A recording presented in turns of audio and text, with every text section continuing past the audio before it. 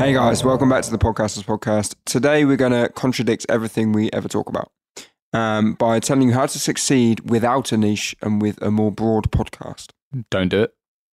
Yeah, cheers guys. See you next time. No, all right, let's be serious. So, this is something that we need to address because people talk about it all the time. They ask about it all the time. First of all, let's address why you should be niche, and then we'll talk about how you can get around it. So first of all, if you are a niche podcast, you are more easily found. So we say on the show, like, being broad is a luxury you currently cannot afford. If you haven't got a big audience already, then being broad just means you're going to get lost in the masses of lots of other shows in your industry or adjacent niches. So if you've got even just like a marketing podcast, that's still pretty broad, because is it marketing for Fortune 500 companies? Is it for mum and pop shops like startups? Is it online? Is it offline? Is it ads? Is it whatever, right? It's really broad. But if it's specifically marketing for hairdressers, it's like, okay, where do I market that show to? Okay, I go door to door and do in-person marketing at hairdressers. There'll be online Facebook groups and LinkedIn groups for hairdressers, salon owners, barbershop owners. There will be conferences and conventions, again, in-person marketing.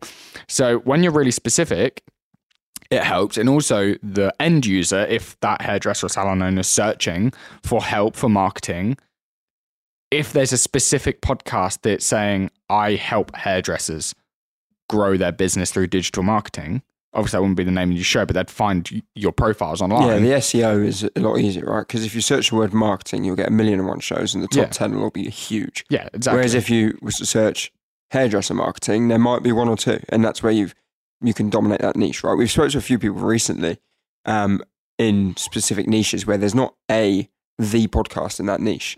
So say it was a podcast about exit signs, right? Don't ask why, it's just in my field of view. But there's no the exit sign podcast. And then I don't want to say it because it would be unfair because I haven't launched yet. But with these niches, you can own a niche by being the something podcast. Oh yeah, easily. So what I normally say is, if you've got two niches that you can combine, that's how you become one of one.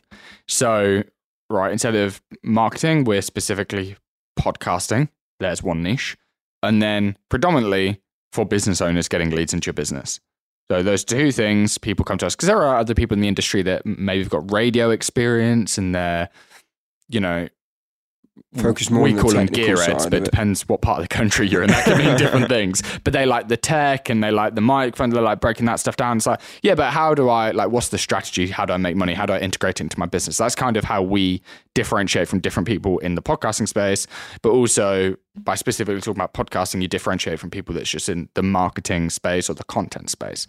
So find two niches, put them together. There's your one of one. You have become the person in that space. But what happens if you don't want to do that? Well, it's going to be harder.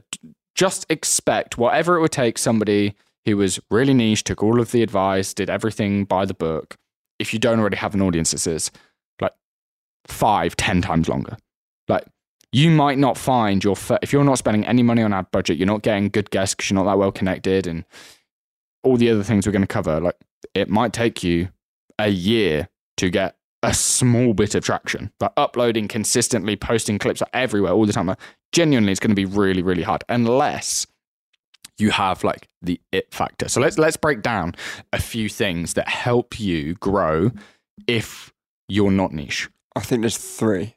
I would agree. I'll see what yours are and then I'll give you mine. They're probably the same. Cool. First of all, I'm going to call it the it factor or personality. And I'll break them all down.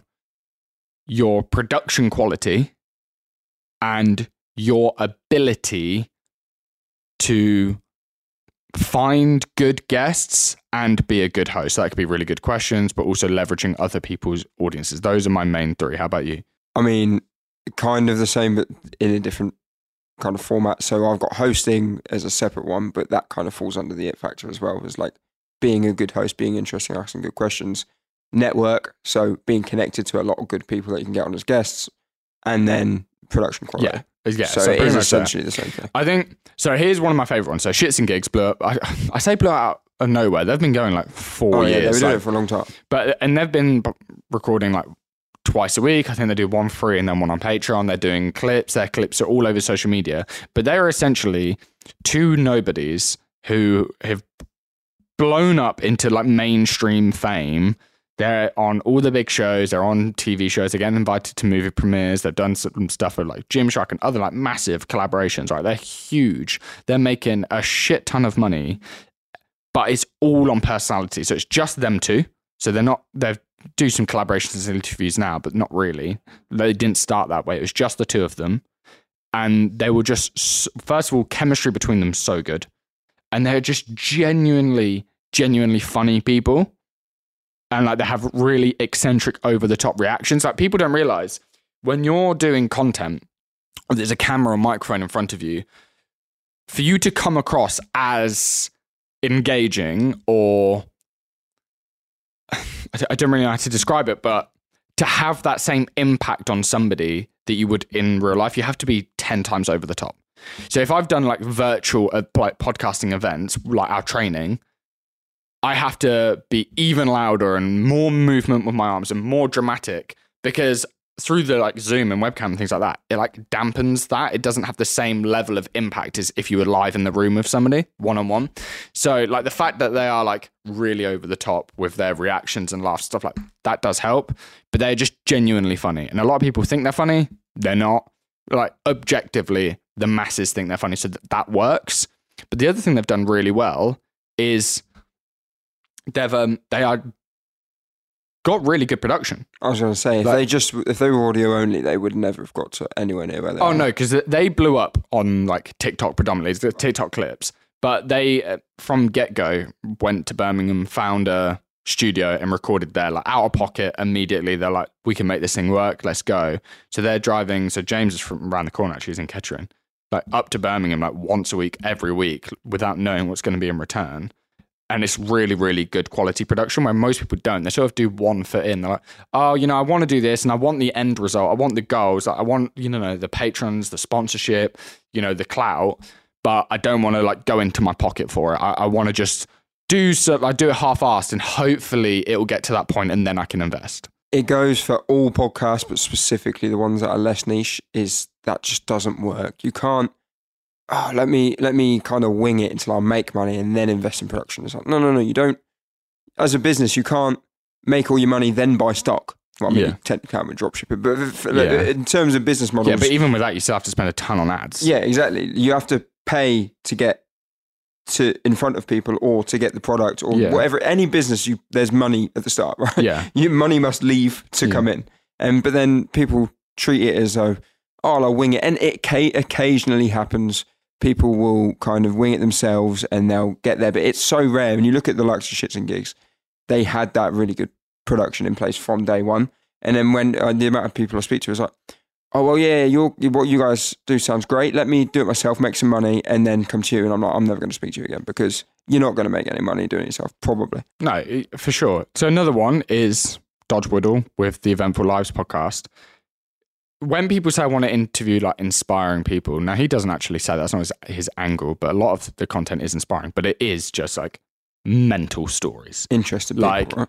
People from like, SAS veterans, international drug smugglers, like sports stars, like genuinely good stories. But most people, they think their content is like, like my sister went through some shit once, like let me interview her on her. It's like, yeah, everyone knows a family member who's gone through a rough time, or maybe you've done it yourself. Like, unfortunately, that's not interesting to people. It needs to be a next level, helicopter chase, drug smugglers. Like that makes great content if you haven't got a big audience and the person you're interviewing doesn't have a big audience. So one, Dodge is just phenomenal at finding these people. God knows like who his network is, but like, and obviously as you grow, you get recommendations, but he gets some really, really good people on there with awesome stories, but he's just phenomenal as a host, like getting people to tell their story and getting that information out of them and giving them the space to do so. Like if you're starting off and you want to become a better interviewer, I would listen to him, and I'd listen to, we've just had her on recently, Chloe Bison's Inspired By. They're both very, very good at pulling information out of people, especially if it's information they didn't think they was going to share. Stephen Bartlett, also very, very good at this, making people cry, getting to that point. Yeah, another one I saw actually on that note. I don't really like the guy particularly, but Simon Jordan from TalkSport, don't know if you've seen him. He recently interviewed Anthony Joshua, and I've only seen clips from it. Oh, yeah. But the questions that guy was asking, he's a brave man, because Anthony Joshua could have He's a big bloke. sparked him, but he was literally just being borderline rude. Like, maybe he took it too far, but like in a podcast interview, you could see AJ getting really kind of annoyed. But sometimes you've got to push those boundaries to get the best content. I bet that interview does incredibly well, because AJ, I've always liked AJ, but he has always been the most media trained guy out there up until his kind of like outburst. So the questions were always the same, the answers were always the same. So to see someone asking him uncomfortable questions, under the skin a little bit, it's like, oh, you haven't seen this side to AJ before. So that's what, like you say, Dodge does well. Stephen does it well. There's no denying it. And more people are realising, well, actually, if I want to have a good interview show, I've got to ask all questions. That Bobby, whatever her name is, Bobby, she's a nobody technically, but she has massive rappers on because she's just has a really unique interview style, which is as though she doesn't care. Same as the girl from Chicken Shop, isn't it?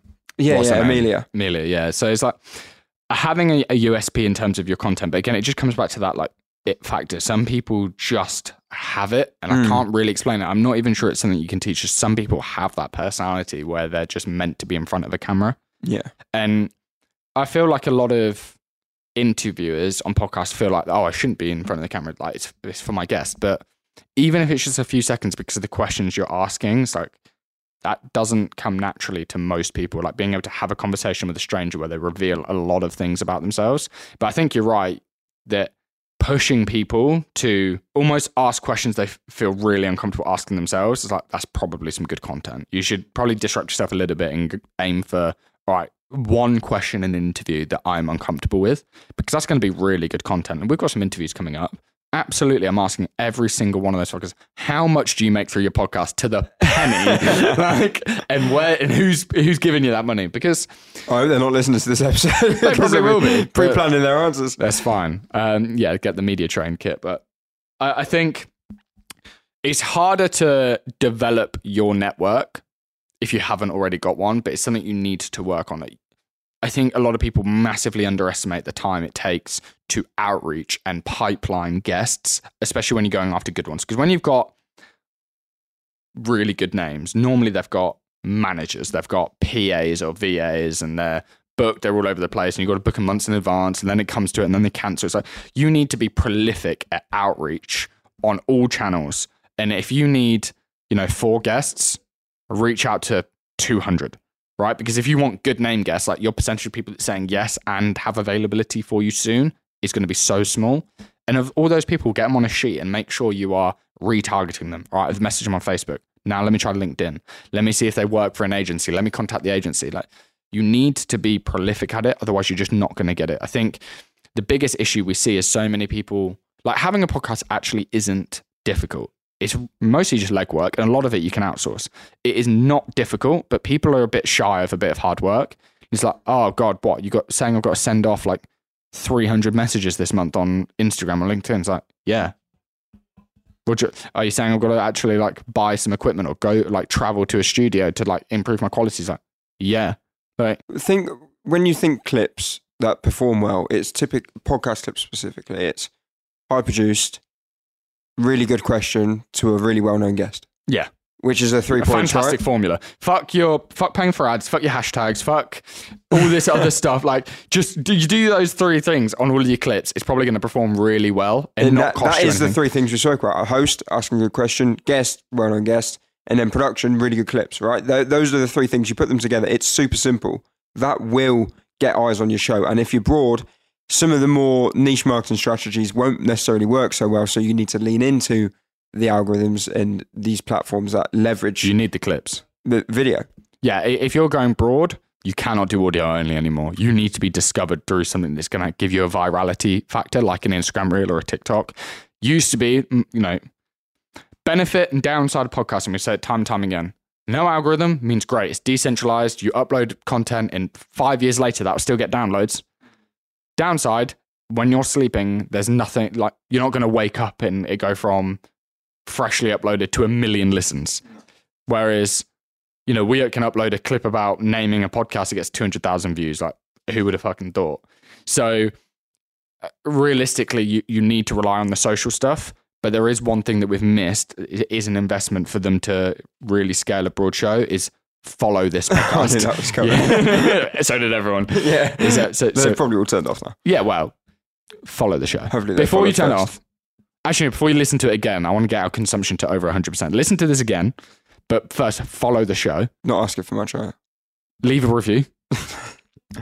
In the show notes will be my account number and sort code if you want to tip. But to be Not even honest, a Patreon, just my bank details. yeah, just send me money. nah, we don't want anything. All we want is the follow. It's free.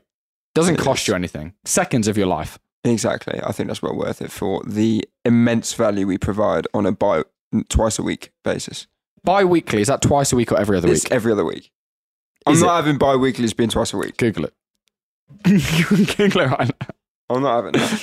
Oh, fuck off. It is both. How is it both? Yeah, man. English language is fucked. Done, produced, or occurring every 2 weeks or twice a week. What do you mean? So we record bi-weeklies. That's bollocks. That's pissed me off. That is.